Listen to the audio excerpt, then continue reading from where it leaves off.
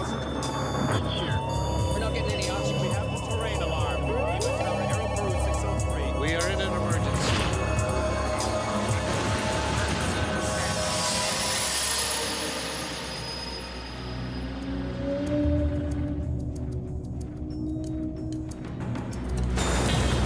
July 2002, over Germany, the middle of the night.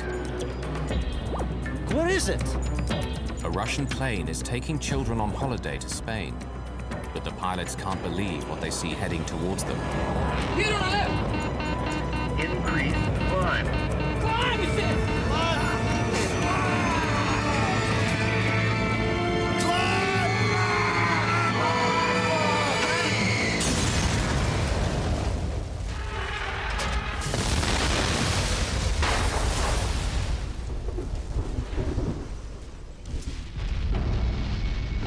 It's among the most poignant air disasters of recent times.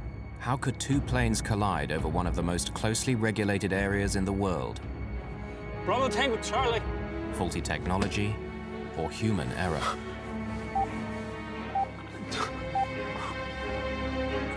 Oh!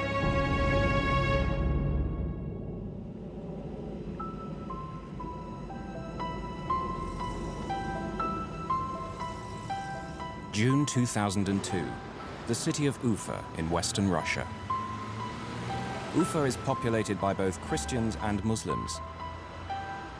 This year, its most outstanding teenagers have been chosen to go on a 2-week vacation organized by UNESCO near Barcelona in Spain.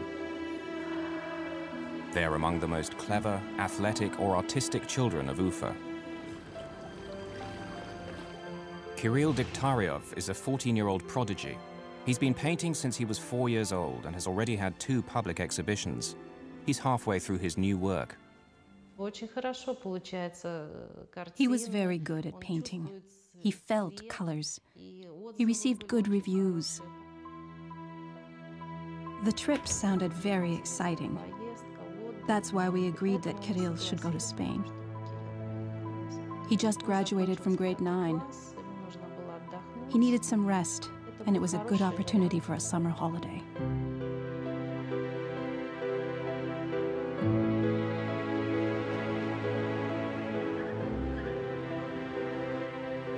Alina Hananova is a 12-year-old who's won several gymnastics competitions. We were very glad for her because, indeed, very smart and very talented children were flying there. All extraordinary children in terms of their personalities. She studied very well, and she got only excellent marks. I remember that she was pleased to go on the trip. She loved getting ready for it. She was so excited. We purchased some clothes and some vacation stuff.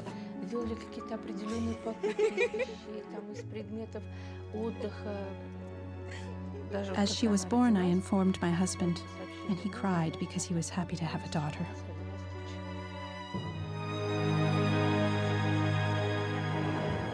The 46 children from Ufa, accompanied by a few teachers, leave on a train to Moscow.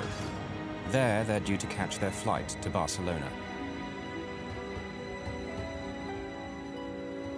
But in Moscow, things start to go wrong.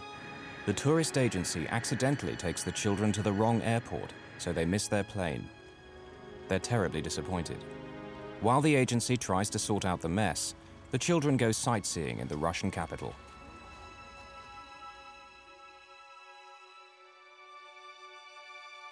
It takes 2 days to charter another jet, but finally they're on their way to Barcelona.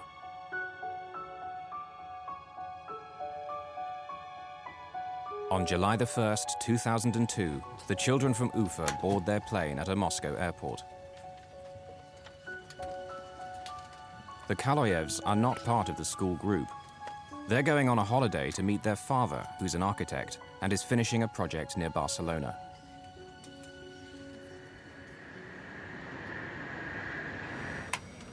No fewer than 5 Russians are flying this plane.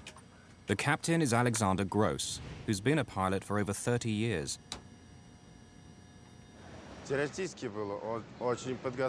Alexander had a good theoretical knowledge. He was very smart. Today, the first officer is Oleg Grigoriev. But actually, Grigoriev is the airline's chief pilot. On this trip, he'll be evaluating Captain Gross's flying. If you did something wrong, some captains would criticize you very rudely. Others would be very formal and polite. But Oleg Grigoriev would express his disapproval in a gesture, like that, meaning, why on earth did you do that? Captain Gross is in command, but Captain Grigoriev is his supervisor. If it comes to the crunch, who will really be in charge? Seated in the left rear is Murat Itkuyilov, normally the first officer, but who's not officially on duty because Grigoriev is in his seat. Nevertheless, since he'll soon be promoted to captain, his opinions are considered. Murat был профессионален как пилот. Любил летать. Murat was a very professional pilot. He loved to fly. Murat was interested in the new stuff in aviation and always kept up to date on the most progressive things brought in. Also on the flight deck are an experienced navigator and a flight engineer. Just before 11 that evening, Bashkirian Airlines Flight 2937 leaves Moscow. The plane is a Tupolev 154.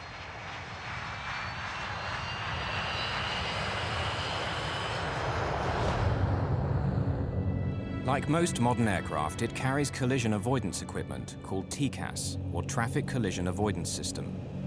Descend, descend, descend. TCAS works because all commercial aircraft carry a transponder, which sends a constant stream of radio signals identifying them and saying where they are. TCAS listens in and calculates whether any of the planes is on a collision course. If they are, it will tell the pilot what action to take to avoid collision. Descend, descend. If air traffic control should ever let them down, TCAS will be their last line of defense. Clear of conflict. Hundreds of miles away in Bergamo, Italy, a Boeing 757 is getting underway. It's flying for DHL, the international freight company, and is heading for their European base at Brussels in Belgium. The Russian Tupolev will cross its path over southern Germany. The Boeing has only 2 people aboard, Captain Paul Phillips, who's British, and First Officer Brant Campioni, who's Canadian, and due to fly the next leg of the journey.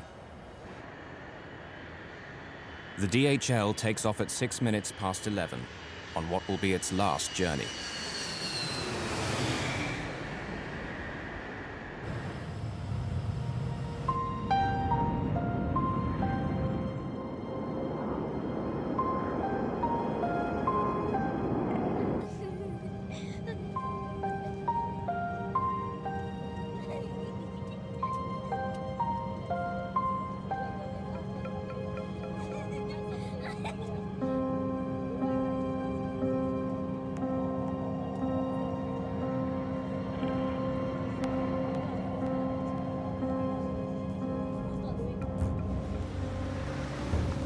Ten to 8 at the SkyGuide Area Control Center in Zurich, Switzerland. The busy day shift has ended and the night shift is reporting for work. Peter Nielsen is an experienced controller. He's been doing this job for 8 years. The center regulates air traffic in southern Germany as well as northern Switzerland. Tonight, there are only 2 controllers on duty. But the traffic in their sector is light, and Nielsen's colleague decides to take a lengthy break, a common practice at SkyGuide. Peter Nielsen is now responsible for all air traffic on 2 radar screens, which sit several feet apart. At 10 past 11, 2 technicians arrive. They inform Peter that SkyGuide management has authorized them to carry out maintenance work on the main radar. While they do so, the screens will work much more slowly, and will give no visual 2-minute warning if planes are getting too close to each other. Tie into 933, route Trotzig and Allgäu. Bavarian 350, descend flight level 270.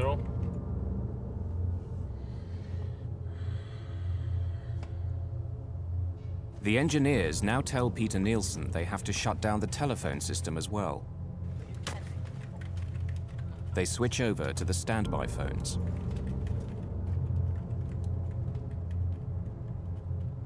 No one realizes it yet, but the seeds of disaster have been sown.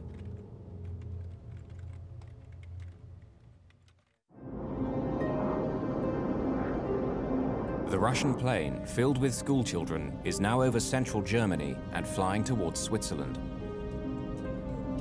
Captain Grigoriev gets final clearance from the last German control center before they cross south into Switzerland.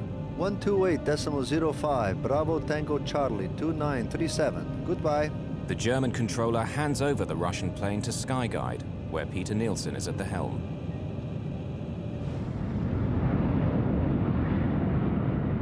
Meanwhile, the DHL plane is climbing north over the Alps and is now entering Swiss airspace. Zurich, radar, good evening. Dilmun 611, I'm climbing flight level 260, direct OBC. Captain Paul Phillips of the DHL requests clearance to climb to a higher altitude. The thinner air there will mean less air resistance and save fuel. Roger, climb flight level 320. Direct Tango Golf Oscar and requesting 360, thanks, if it's available. Tillman 611, climb flight level 360. The DHL reaches flight level 360, or 36,000 feet, the same altitude as the Russian plane. And they're on a collision course, but they're many miles apart. So far, no danger. Now the assistant gives Peter Nielsen a new flight strip. An Airbus Aero Lloyd Flight 1135 is flying to the airport of Friedrichshafen nearby. It's going to increase Peter's workload dramatically over the next 5 minutes and have him switching from one screen to another.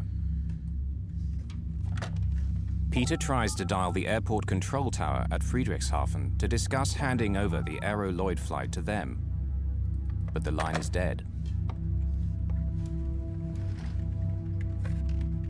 He tries a second time. The phones aren't working. The Aero Lloyd pilot is trying to make contact with Peter. He has to leave the Russian pilots unattended. But the Russian pilot is also calling him on the other screen. Aero Lloyd 1135, roger. Call you back. Station calling. Say again, please. Zurich, good evening. Bravo Tango Charlie, 2937. Level 360. Bravo Tango Charlie 2937, squawk 7520. The Aero Lloyd is calling again. Yeah, expect so. Call you back shortly. Now another plane needs him. A Thai Airways flight heading north. Thai into 933. Contact now on Munich 132.140. Goodbye. 140, Thai. Air traffic controllers are used to handling tricky situations. But tonight, Peter's equipment isn't working properly, and he's controlling 2 screens at the same time. Normally, his radar would warn of any impending collision. What he doesn't know is that tonight, it's out of action. Correct. What is your present heading? Present heading is 265. Roger. Right turn, heading 280, vector ILS 24. Right heading 2804 to expect ILS 24, Aero Lloyd 1. Peter wants to get this Aero Lloyd flight off his hands. He tries dialing the public number for the Friedrichshafen control tower for the 3rd time.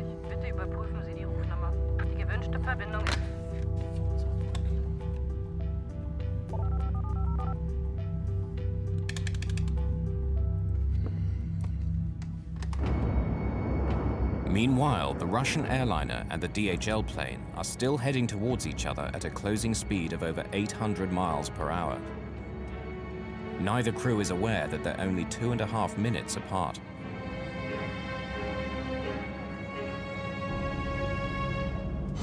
The DHL plane is now approaching the Swiss border with Germany. The Russian Tupolev is heading for exactly the same spot and at the same altitude. Finally, someone at another air traffic control center in Germany spots the danger. Conflict.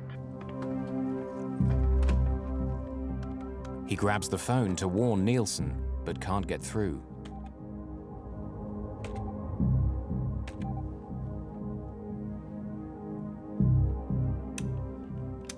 International air traffic rules prevent him from talking to the pilots directly.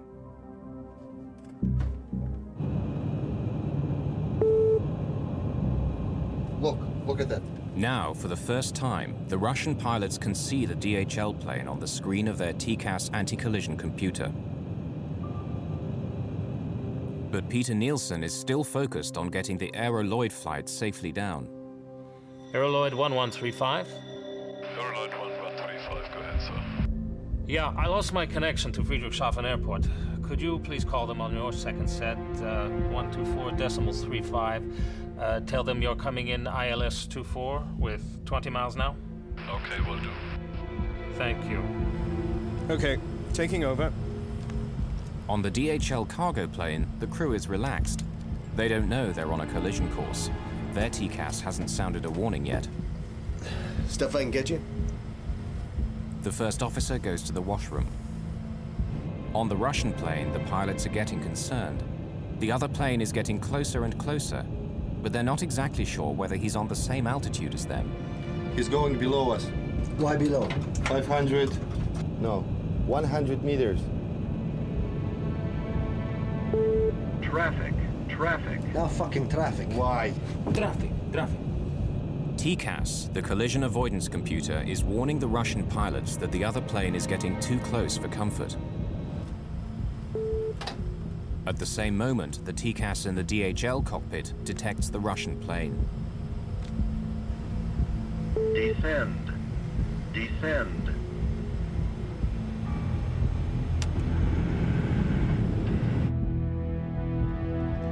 Peter Nielsen finally realizes what's happening. Bravo Tango Charlie 2937.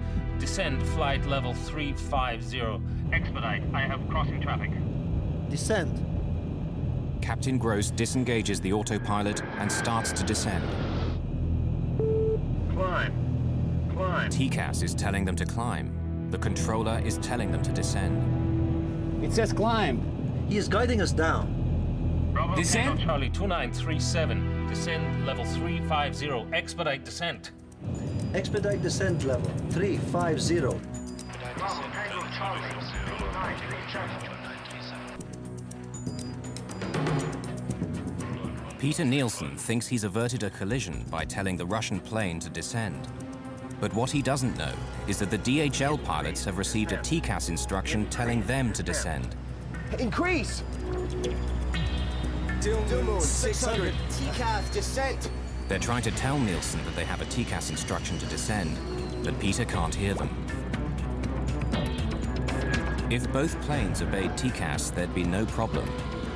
But the Russians, instead of climbing, have followed the controller's orders. Now both planes are diving towards each other. He's going below us. Fuck, what is it? Here on the left!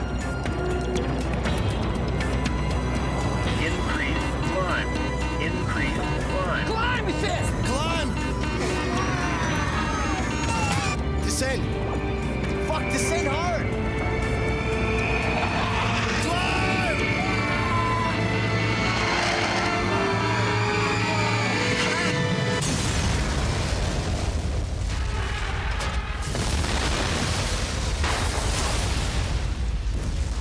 The tail of the DHL clips the belly of the Tupolev, tearing it apart. The pilots soon lose consciousness.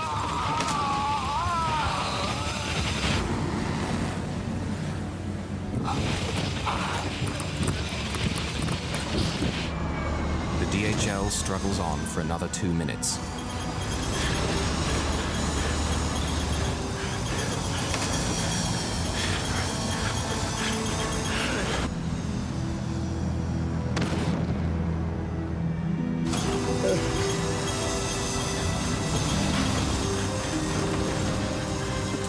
It will crash 4 miles away.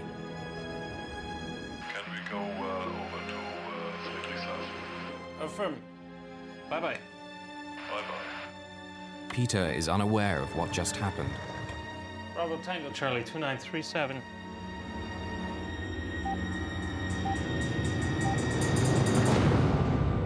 Bravo Tango Charlie 2937.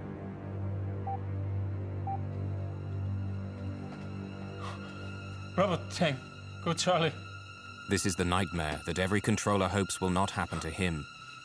2 of his aircraft colliding, killing scores of people. Oh! Peter Nielsen leaves the control room for the last time, but his story is far from over.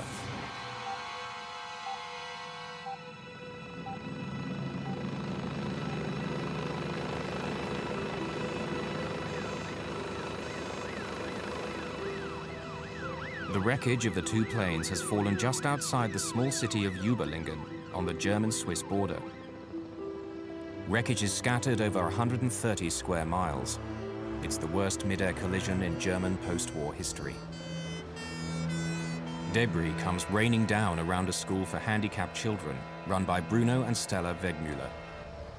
The sky was orange, red, flaming, and we saw these pieces falling down and detonations again and again, and we realized it couldn't have been a normal thunderstorm. It was something we had never heard and seen before. It was incredible because there are many, many houses here, and there was nothing on this place. But around our school, we find bodies, children. We very soon also realized that we couldn't do anything, really. We couldn't save anyone, we couldn't help anyone. Today, actually, some people still suffer and see the pictures and have to learn to deal with these pictures. And for other people, it is like a bad dream. The problem was that the bodies and debris were dispersed over a very, very wide area, approximately 40 square kilometers. A corridor 20 kilometers long and 2 kilometers wide. It was the largest police operation in the province of Baden-Württemberg, lasting a week and involving over 6,000 people searching for the bodies. The people were all very sad. They were all in a state of extreme shock, and naturally the rescue team could feel that and empathized with their suffering. The policeman is standing where the DHL crashed. Here you see no more trees. The trees have completely burned down. We assume that the turbines of the Boeing separated first, approximately 700 to 800 meters high before this plane crashed. One landed 300 meters that way, and the other turbine was another 500 meters that way. In this garden lay many of the bodies of the children of Ufa. In this part died 28 children. In this field, there was a child. More over here, in this field, there was a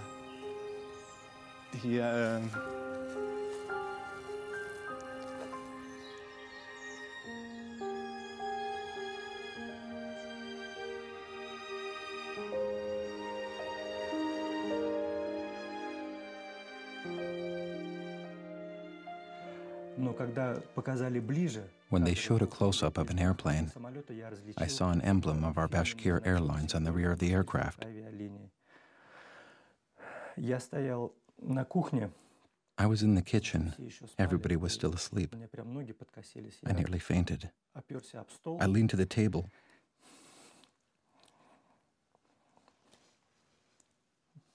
I didn't know what to do. The Hananov family lost their only daughter. Irina Degtarieva lost her only child. We hoped for some kind of a miracle, that he missed the plane. In a word, we didn't want to believe in this news. It was like thunder in a clear sky, and God forbid anyone gets news like this.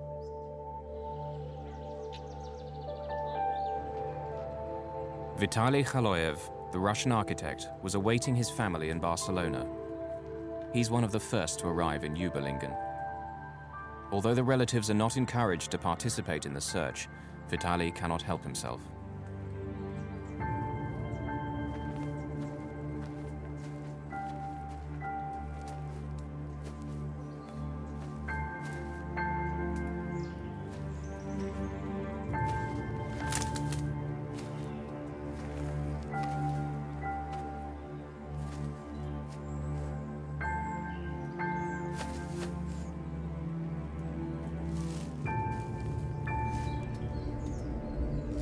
Vitaly finds a broken pearl necklace. He recognizes it as his 4-year-old daughter's. My angel.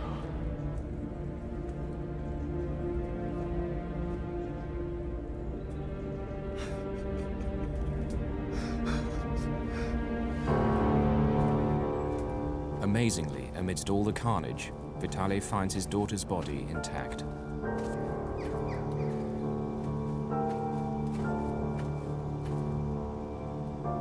She did not suffer at all. The mutilated bodies of his wife and son won't be found until later.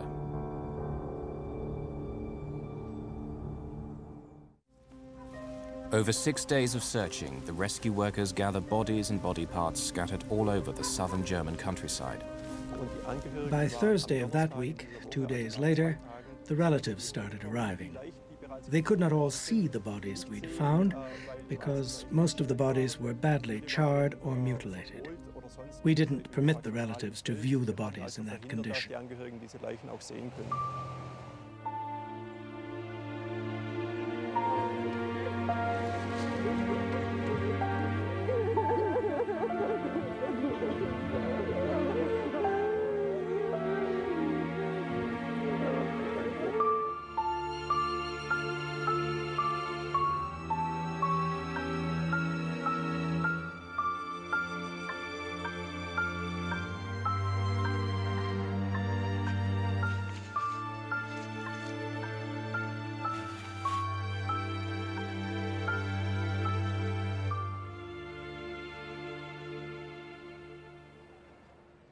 In Ufa, in western Russia, both Christian and Muslim communities are devastated by the loss of their children.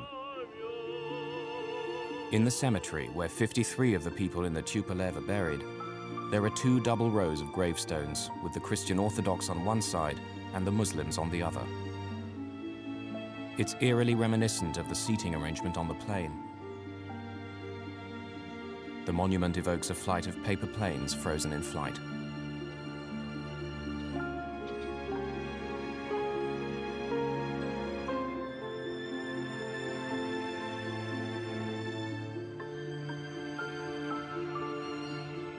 This is Kirill's grave, the young talented artist. And this is Alina's, the 12-year-old gymnast.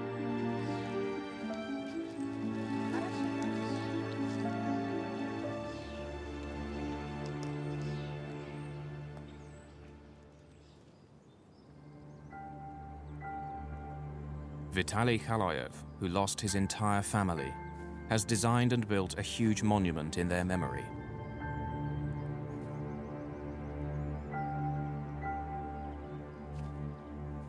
Day and night, he lingers at the cemetery, inconsolable.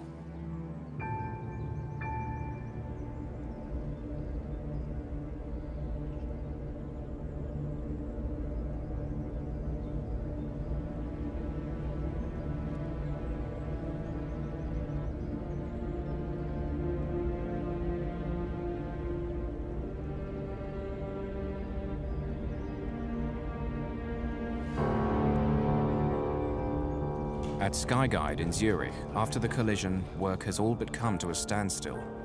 People were in a state of shock. They were shocked, they were helpless, there was a lot of sadness, people crying. And we were criticized for being too technocratic after the accident. I have to accept that. One of the biggest tasks was to maintain operations, because there were planes coming in, going out after this tragedy, and that was a very, very difficult situation for everybody. For the next 3 weeks at the Zurich Air Traffic Control Center, capacity is reduced for lack of available controllers. Peter Nielsen never again worked on an air traffic workstation. If you go through something like that, you're not able to come back. It's too deep in, and it's too big. From an emotional point of view, of course, it was shattering. It was, for me, really, really terrible. Terrible in the sense that it happened to one of my colleagues, it happened to our profession, but it also happened to families who lost their children. The hunt begins for a scapegoat. If two planes collide in empty skies, someone must be to blame. At first, some suspect the Russians.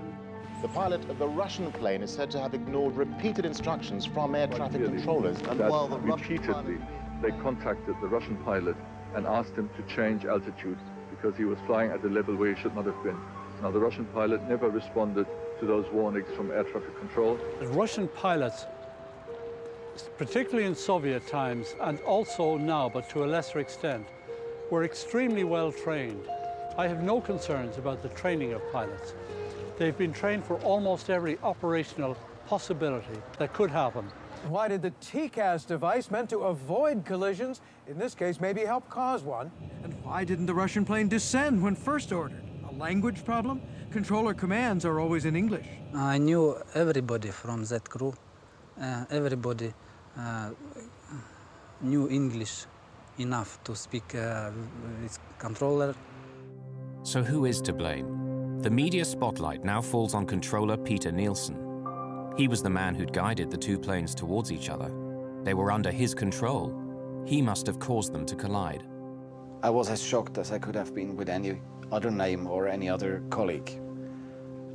I was just very sorry for him. The media coverage about the incident very often makes you angry because these statements are taken out of context. You really get the impression they just want to fill the newspaper, they write whatever they get.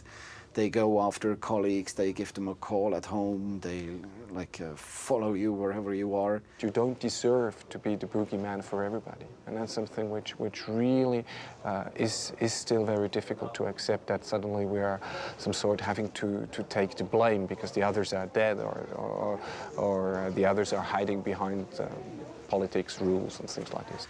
We started to leave this building by the underground exit, which leads through another building, just not to see anybody. They were asking people on the street in Kloten, people who were not involved at all, just to broadcast something in the evening. And that makes you angry, and you cannot resist it. And what more do we know about this Swiss controller at the center of the investigation? He was chased by the media. He was accused of being a murderer.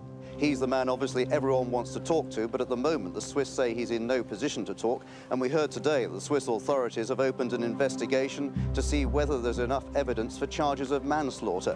The accusation was manslaughter by negligence in 71 cases. And the speciality is that in this case, the investigating judge has been working on a investigation on his own, independently from what the Aviation Investigation Board of Germany did. Meanwhile, that investigation is underway, headed by Germany's air crash detectives, the BFU. By the fifth day, they've read all the black boxes. So this is a typical voice recorder, which was built into the Tupolev 154. It shows two reels. The recording time of this recorder is 30 minutes. And this is rather solid, but the original voice recorder of the Tupolev was heavily damaged. So we had to remove the tape and replay it on such a specialized tape recorder. This is the hangar where wreckage of the planes was examined. This one here is the lower surface of the right wing of the Tupolev, and that remaining stub here went below the Tupolev and caused these scratches. That top part of the vertical tail remained at the accident site on the main wreckage of the Boeing. But could this accident have been avoided? TCAS normally has a safeguard mechanism called a reversal. If an alert is issued and one aircraft crew ignores an instruction, TCAS orders a reversal. If the TCAS on aircraft A senses that aircraft B is still on a collision course, it will tell it to go in another direction. But it didn't. Why? One of the major requirements for that is that both planes have to be at least 100 feet apart in altitude. But this requirement was not met at the time. That's why no reversal was given. When the DHL's TCAS saw that the Tupolev wasn't climbing, it could only tell its pilots to descend even faster. Increase descent.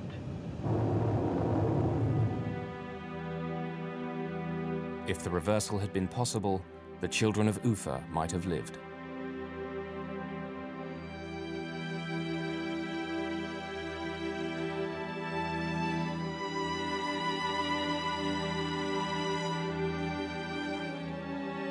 July 2003. Many parents returned to Überlingen in Germany for the first anniversary.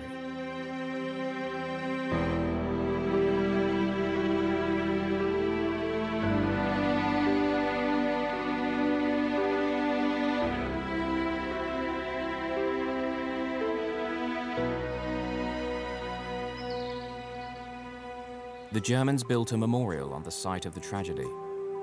It's made up of a series of giant silver pearls on a broken necklace.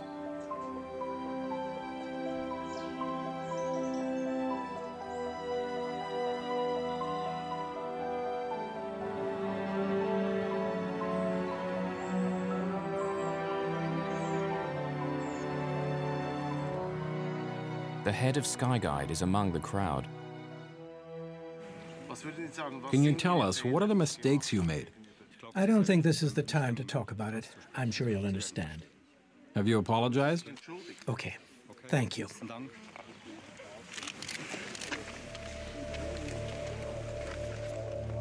Among the parents is Vitaly Kaloyev. He asks the head of Skyguide which controller was responsible for the accident, but receives no answer. Yes, in fact, the man asked if it is possible to meet the controller, to meet Peter, and the answer was it is not possible. The request passes almost unnoticed, but Vitaly Kaloyev is not satisfied. Descend. Crossing. Meanwhile, as the investigators work, they discover a fog of confusion surrounding TCAS. When it was introduced 20 years previously, there'd been a fatal omission. Descend flight level 350. Expedite. I have No one said what should happen if there was a conflict between what TCAS was saying and what the controller was saying. It says climb. There's no hard and fast rule to guide the pilots. He is guiding us down. Increase descent. Whilst pilots in the West have always been taught to obey TCAS, 600. TCAS descent. in the rest of the world, it's anyone's guess. We're not accustomed to not trusting controllers. In civil aviation, there were lots of situations when pilots didn't follow instructions of the controller, and that led to plane crashes or other accidents. The mentality of Russians is still very much in the lines of the old Soviet ways, and they're much more inclined to follow instructions than to do what they think may be appropriate. They always reckon that the other guy knows better. The potential for a terrible accident was there, and a year and a half before the Überlingen tragedy, it nearly happened. Over Japan, 2 jumbo jets with 677 people aboard came so close that they filled each other's windscreens. The violent avoidance maneuver caused 100 people to be injured, some of them seriously. This was seconds away from being the worst plane crash in aviation history. Once again, a pilot had listened to the controller instead of his TCAS. It should have served as a warning to everyone. Yet from ICAO, the International Civil Aviation Organization, there was only silence. ICAO is responsible for drawing up the rules of commercial aviation. German investigators say that their vagueness about how to use TCAS was one of the reasons for the Überlingen disaster. I think this is the first time that I remember any major accident investigation, the one done by the BFU, fingering any of the aviation authorities in any serious way. And this is a serious way. So I think this is quite unique. If ICAO had carried out a detailed investigation of the incident in Japan and made recommendations that led to changes in procedures, this probably would not have happened. ICAO did not feel it necessary to get involved in this, and they left it entirely up to the Japanese authorities. Had it been a collision, maybe they would have got involved. After this near miss, the Japanese government immediately asked for their guidance. But unfortunately, ICAO only acted on the request 18 months later, after the Überlingen disaster. Perhaps the ICAO procedures and standards, but in particular operating procedures for airborne collision avoidance, were somewhat ambiguous or open to interpretation. The Japanese incident was not the only warning ICAO received. In the 2 years leading up to the Überlingen collision, 4 other near misses happened in Europe alone because one set of pilots obeyed air traffic control instead of their TCAS. If I have to summarize the advice that we gave the world, if a warning comes from ACAS, pilots should immediately follow it at all times. With the benefit of hindsight, you always ask yourself, could we have done more? And an accident is a wake-up call for everybody. All of these regrets are of little comfort now to the grieving parents of Ufa. Everything that was good is in the past and was connected with my child. All the hopes, dreams were connected with him, with his future. And now, nothing left. At least I've got nothing left. So the right way to put it is, my life didn't change. It stopped.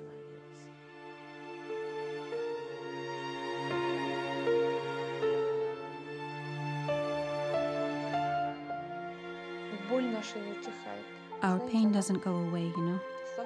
It's getting stronger every year.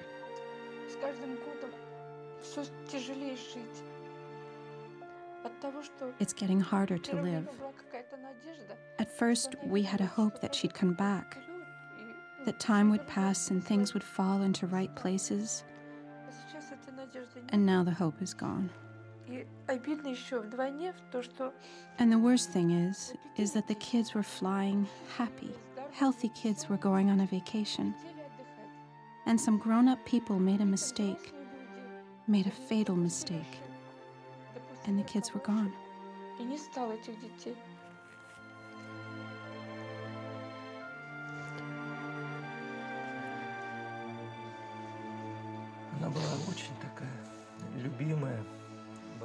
She was loved. She was very kind, gentle. She was the beloved daughter. Beloved daughter.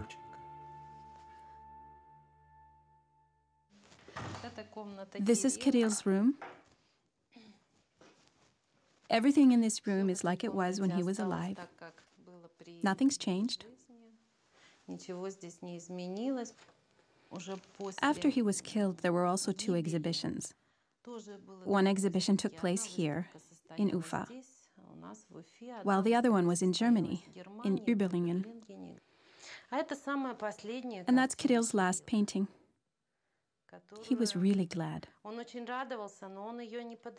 He planned that he'd finish it when he'd get back. Vitaly Khaloyev, the Russian architect, has lost his entire family, everything. He himself has gone to pieces.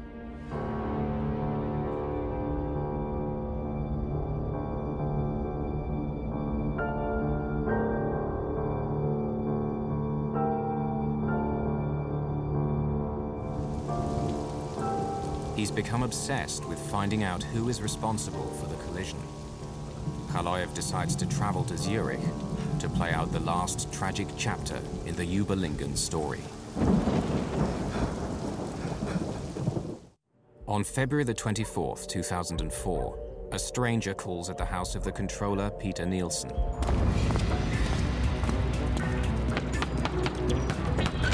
Ja! Get out of the way! Go away!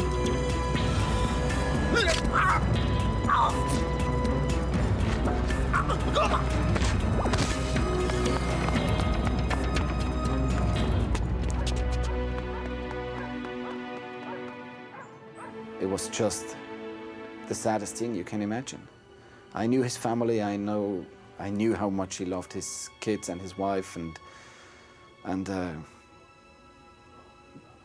The presumed perpetrator is apparently 48 years old and of Eastern origin. He is likely the father of one of the families that was killed at the crash. He likely lost his wife and both their children. They found Vitaly Kaloyev nearby in a hotel.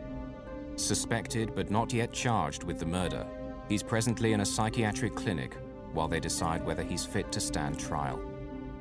Did he have the capacity to discern? Was it an impulse, or did he have the capacity to commit a crime?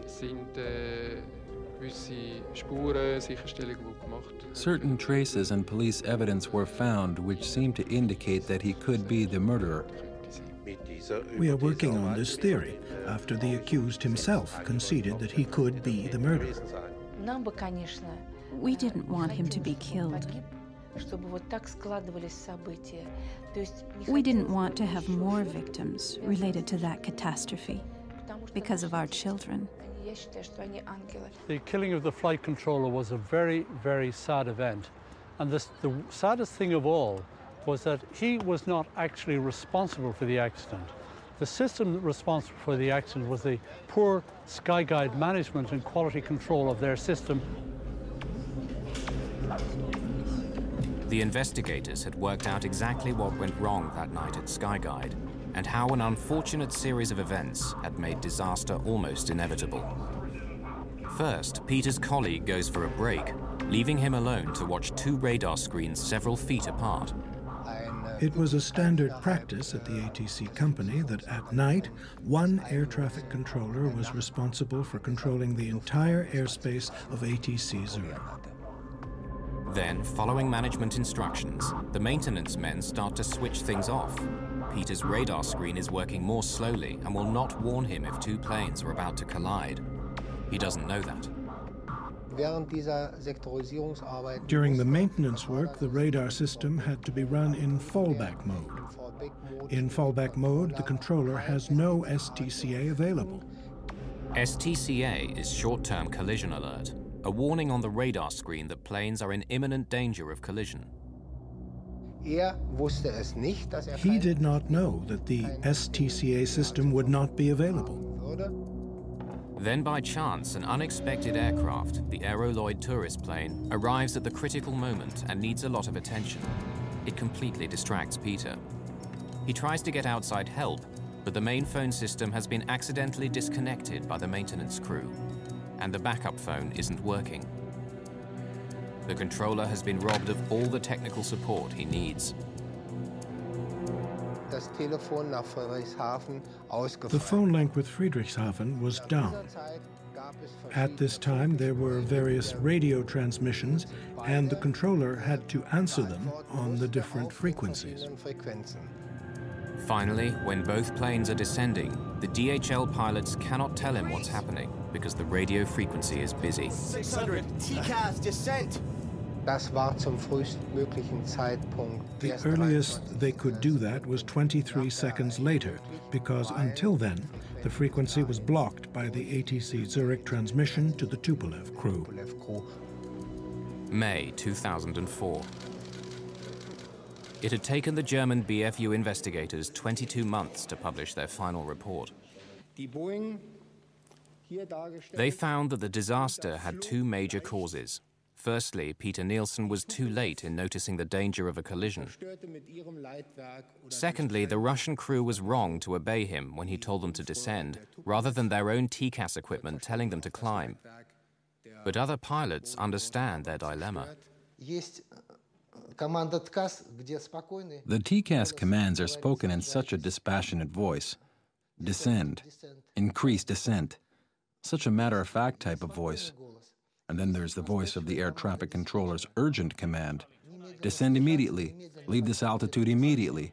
Go to another altitude at once. So, whichever voice sounded more urgent was the one the crew obeyed. Finally, the report severely criticized Skyguide for leaving a lone controller on duty that night. We have learned our lesson, and we don't have single-manned operations or only one controller in front of a monitor. anymore. This might happen again. Another badly organized air control service or a crew might make a mistake. You're guilty or not guilty. That's not the meaning of a final report. The meaning of a final report is facts. What has happened? Why did it happen? What are the lessons to be learned? Safety requirements. Why didn't they provide safety during that flight, when my child was on board? They must take the responsibility for not providing security for that flight. Mistakes were made by us also, and we regret them deeply.